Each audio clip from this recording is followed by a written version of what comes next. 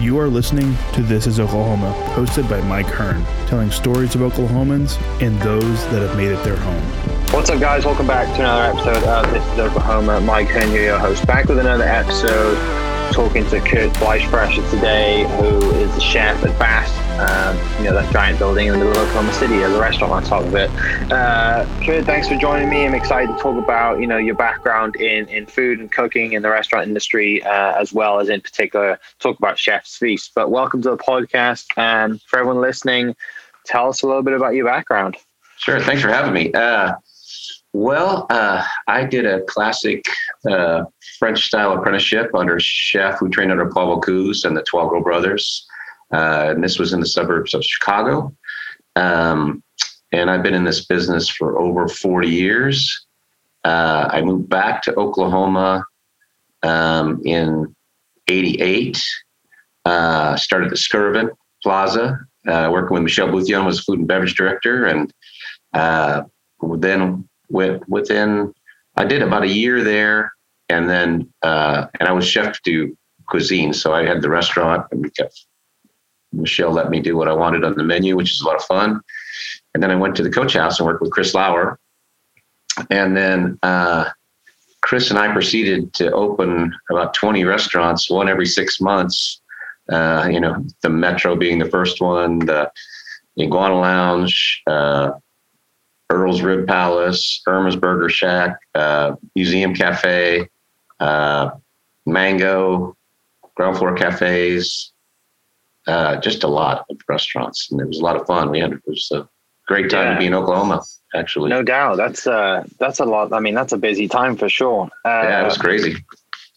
What, from the start, what kind of gets you into cooking and wanting to be a chef? Like, did you grow up, with mom in the kitchen or dad in the kitchen? Like, how do you get to, growing up as a kid and going down the chef route?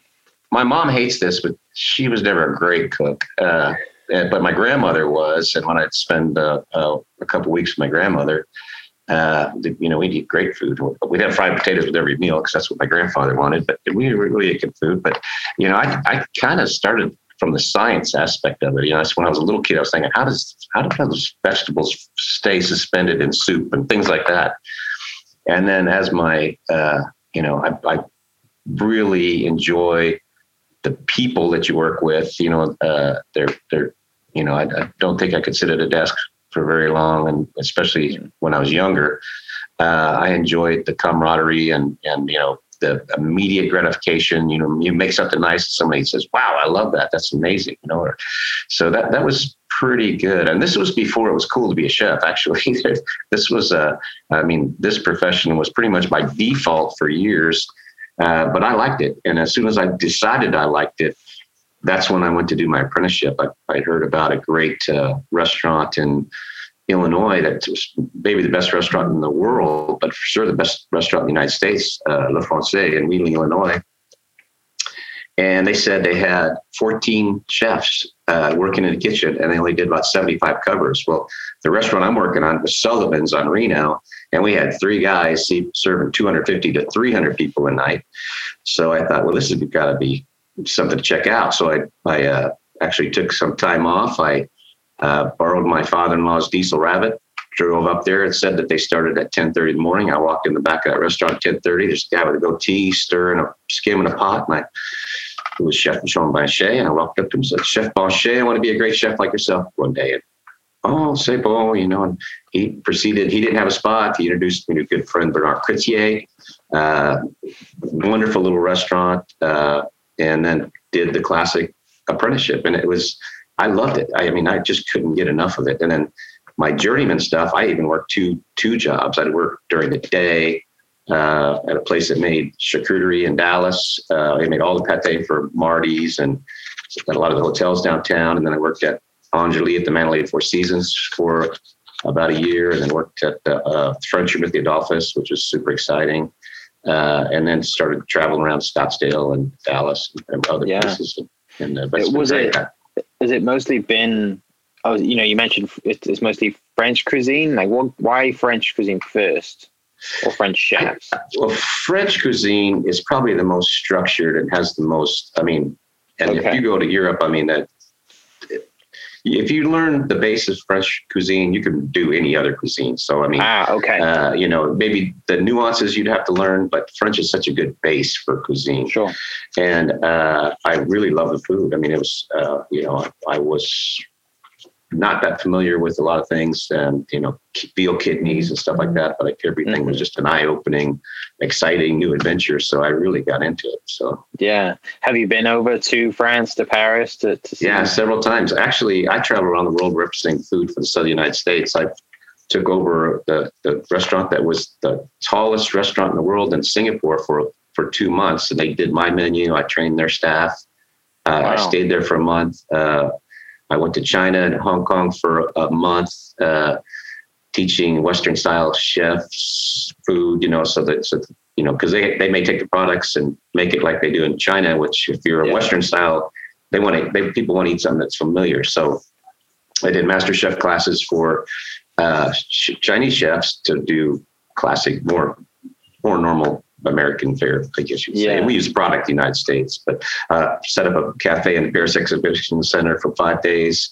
Was in The Hague, actually, set up a big tent in the U.S. ambassador's backyard, a huge mansion, and we filmed, did radio, master chef class for 200 chefs.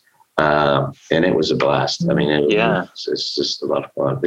I'm a lucky man. This has been a great profession. I was going to say, it sounds amazing. You've been all around the world. That's phenomenal. And then, what brings you to Oklahoma then? Like, how do you go from traveling? Obviously, COVID's not letting anyone travel, but, of all the opportunities and all the people that you've met and all the places that you've been, you could have gone so many other places, I'm sure. Why here? Well, I love Oklahoma, and when I was living in Dallas and Scottsdale and stuff, I wanted a couple acres in the country because, when you're around people all the time, you want to be able to get away. And really, there is no country in Scottsdale, and unless you're going to get $1 billion, and Dallas just goes on forever. So when they got liquor by the drink in Oklahoma, and we got the new racetrack, and it was around the time of Centennial, it just seemed like so many things were converging that would make it attractive for me to come back. And it was about the oil bust time, but other than that, it was a great time to come back, and it was a great time to be able to, people are great here, and really we have great. Our customers have great palates. I mean, they travel all over, try exciting things. When they're here, they like to have kind of more feet on the ground type of food. But it doesn't mean they don't appreciate, really well-crafted food and quality ingredients and things like that. So that's been, it wasn't a hard choice to stay in Oklahoma. Yeah. So then you get here, and then, you make all the right connections, and you just start opening up restaurants, right? Mm-hmm. Yeah. And then through the apprenticeship, I started training chefs the same way I was. It's a 2.5-year program. You work every 6 months, you go up station. Well, I had 45 chefs go through that program and complete it. And there was, towards the end, they didn't have a culinary certification program. So the Employment Commission came, and we wrote the criteria for being certified apprentice in culinary. And so I got a handful of guys that are certified in culinary apprenticeship. So it's been great, and all those guys are still keep in touch and they'll still drop everything and help me when I need them. So it's been cool. That's really cool. As a lot of you said the 45 chefs that have come through, are any of them still local? Did they stay local? Oh, a lot of them are my competition. You got Kevin Lee over here, Chad Willis. Oh my gosh, Eric Smith's over at BZD's. There's too many to mention here. Matter of fact, right here at Fast, I'm actually director of operations up here. Gotcha. And executive chef and executive sous chef is Paul Langer, and sous chef is Matt Johnson, and they're both former apprentices. So there's still quite a few around. So, and it's great, and it's great. Yeah. We still have that camaraderie, and a lot of people that come to Oklahoma are just in the restaurant are shocked at how much camaraderie we have. It's not a competition for us. We share. ingredients, work together. So many other places where it's just, it's not pleasant like it is here. So luckily we've got a good chef community and a good restaurant community. So that's amazing. So everyone says I'm not, I like food, but my wife would tell me that my palate's terrible and I have no understanding of flavor, being that I've come from the UK and our food's pretty bland for the most part. But Oklahoma City is obviously restaurant industry is very, very good the last 10 years. What has it been like on your side? Someone who's in the profession, who sees it, who understands it and has a valued opinion. What is it like seeing the food grow in Oklahoma City? And then when you hear someone like me who's not in the industry say, oh, Oklahoma City's restaurant is really good, because we just hear that going on and that's kind of what's out there and this restaurant's popping up. What is it actually like on your side? It's fantastic, because I've worked with a lot of people that grow things, make things that, aren't sustainable, just I use them. And, a lot of people have picked up the gauntlet and ran with it. Now we have great neighborhoods of food. I mean, before there was like one neighborhood, Restaurant Row where there was really good, unique food. Now we have several places to go, really, from the highest end to super casual to street tacos. And I just think it's amazing. The thing that keeps us a little bit, when you compare New York City or San Francisco and Oklahoma City, the big thing, we can make food just as delicious. And I've eaten great dishes that compare in those cities. We just don't have as much tourism. So in those bigger cities, 80% of the restaurants, 80% of the people going to the restaurants are tourists from somewhere that had made a point to make a reservation. And when they fly in, they're going to eat and they're going to spend the money and do those things. So like 80% of ours are probably regulars or locals, so it's a little different volume wise. And that's probably the one thing that we have to work with. But on the other hand, so many people eat in our restaurants are our friends, and we know each other. We keep up with each other. And I did my first cooking class I've done in over a year because of the pandemic. And I mean, I keep it to 30 people. There was 28 familiar faces, and I knew almost everybody by name, and I knew just how hard a time to give them to have fun. And so it's great to be in a smaller space, but financially it'd be better to have a lot more tourists, which, sure, with this new convention center and bigger hotels and stuff, that potentially is going to happen. We'll get more tourists. Let's go in the right direction, I'm sure. Yeah, for sure.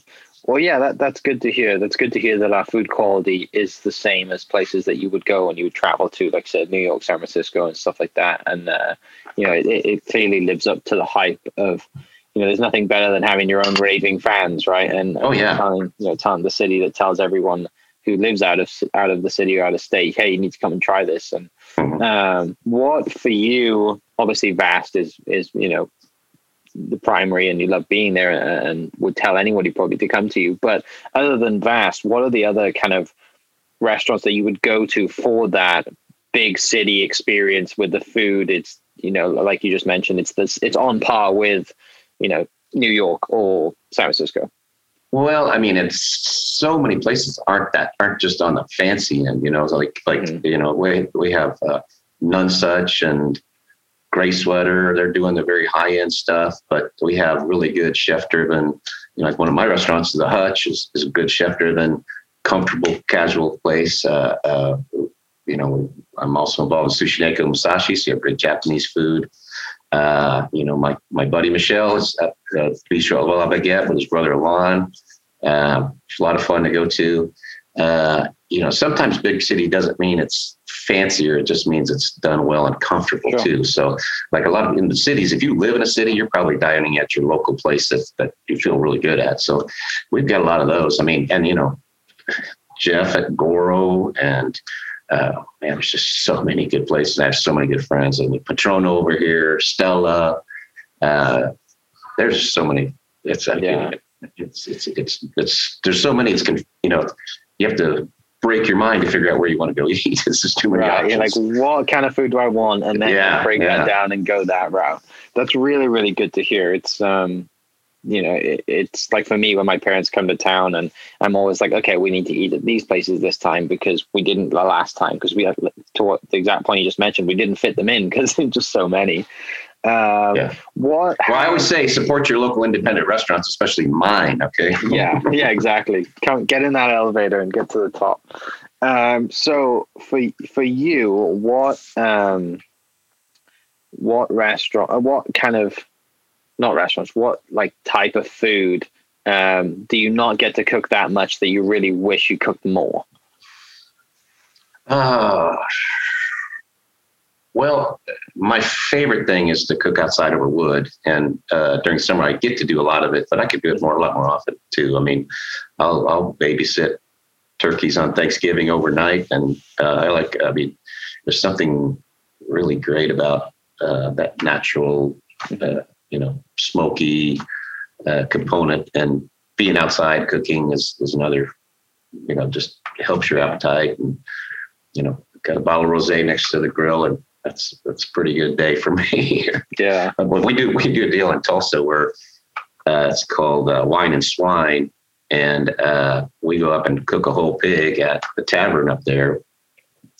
And everybody knows I like to drink rosé, so there's this ice bucket, and everybody brings 5 bottles of rosé, and we sit, drink, face the pig, and drink a little rosé. Right. And it's a heck of a day, I tell you that. Yeah. When is that coming up? That sounds like a lot of fun. That is going to be in April. Actually, Chef Ben just shot me the date. It's April 20-something, but you can go to McNally's group and they'll have it posted. Okay. And they actually block off the street and put up picnic tables in the street. So it's a good pandemic-ish type deal too. So yeah, you're outside. Yeah. Well, main topic obviously of today is talk about, this year's Chef's Feast. Basically, I mean, why do you participate in Chef's Feast, and what has it been like being a part of the Chef's Feast community?